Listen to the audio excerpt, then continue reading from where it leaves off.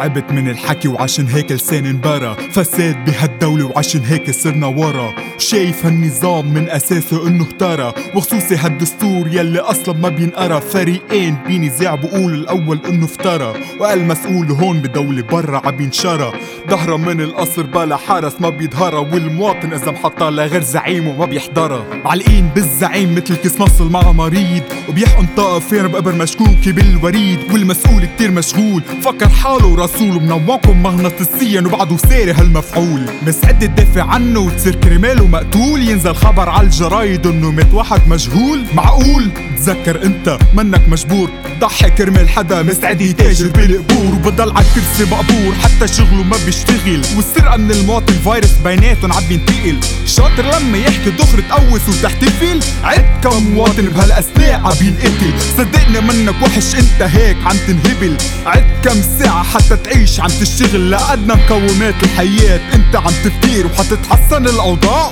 غلط عم تفتكر. الزعيم بكب وعود وبكذب بلا حدود، مجموعات بسموا حالهم عم يبذلوا هالمجهود. ناس بتسمي فهود، ناس بتسمي اسود، ناس بتسمي نسور، ناس بتسمي جنود. بس الواقع هو صعب والحقيقة انتو غنم. زعيم لما بده عم بيلعب فيكن صنم، ما تفكروا نفوذه هيدا انه اجا هيك من عدم، كله من ضياعكن انتو. كل فرصة له اغتنم، والمواطن الموجود هو اكيد اللي باللام، قاعد بعالم تاني وبعده عايش بالاوهام. الزعيم ضاحك عليه وبعده ببيعه بالكلام، عيشه بكذبة كبيرة مثل هنود بالافلام. بس هالافلام صارت باخرها وقربت انه تخلص، رح تبين الحقيقة وجماهيرهم حتضل عم تنقص. ولانه مع الوقت عقل الشعب كمان عم بينضج، لما يطيروا من المناصب مشاكلنا اكيد حتفرج.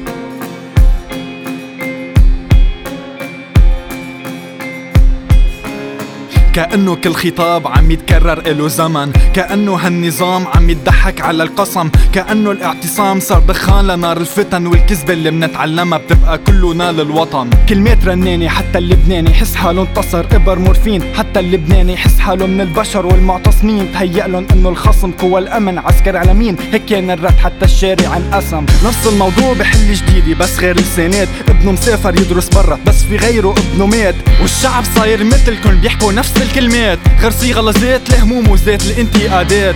حشد الجيوش تنخوض حروب بين اعز الاعداء، ولاد تحكم بامور شعوب بس مش عارفه رايحه وين. بيوتكن عم تتعمر ع ايدين الما عنده ايدين، ولادكن عم تتعلم من اموال الما عنده اموال.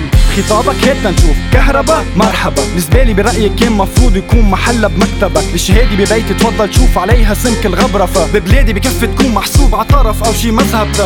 تلاقي شغله تحقق حلم ترفع راس اهلك، ما بتتوفر هالاشياء الحياة ما بتضحك لك.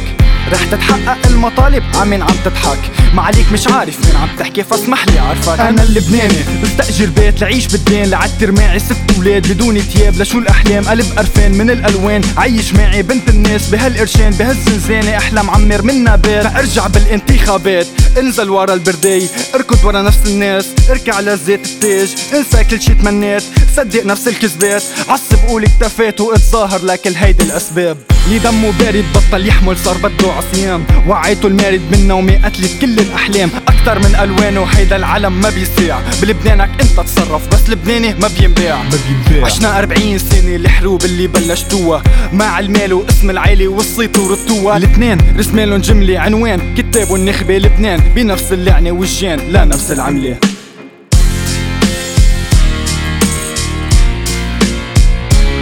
نفس اللعنة عم بتلحقنا صار لسنين، ما هيك؟